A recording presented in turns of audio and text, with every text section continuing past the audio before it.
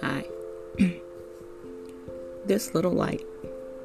One of the first songs I remember being taught and hearing at church was This Little Light of Mine.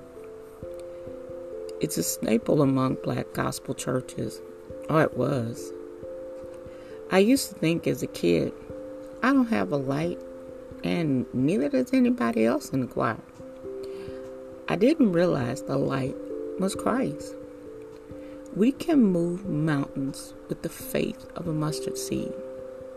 And the light that shines from us is Christ. The smallest light can brighten the dark.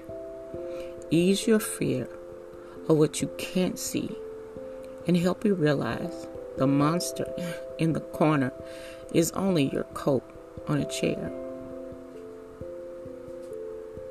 We need light right now.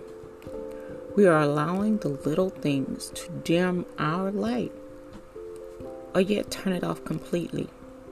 We get caught up in the things that make other people wrong, or what's happening locally, statewide, globally.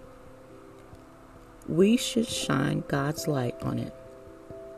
Let it be seen for what it is.